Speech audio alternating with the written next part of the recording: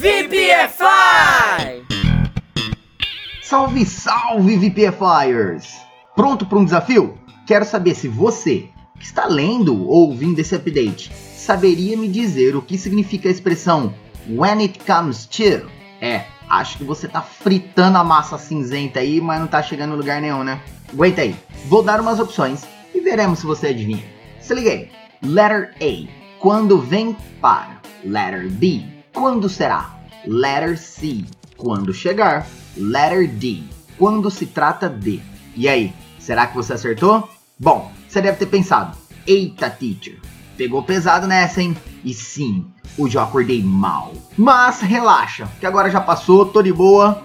E aí, se você escolheu a letra D, letter D, quando se trata de, mandou muito bem. Sabe quando queremos dizer tipo, quando se trata de dinheiro, temos que ter cuidado? Então, é basicamente isso. Agora eu vou mostrar alguns exemplos na prática. Se liga aí, galera.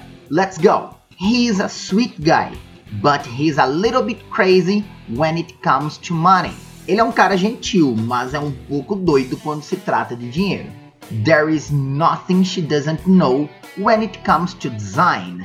Não há nada que ela não saiba quando se trata de design.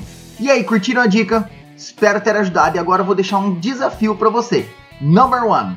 Não tem nada que eu não faça quando se trata de cuidar de animais. Number 2. Quando se trata de dinheiro, temos que tomar cuidado. Lembra da frase lá em cima? Vamos ver como é que ela fica. Vou ficando por aqui. Thank you so much. Teacher Baby off.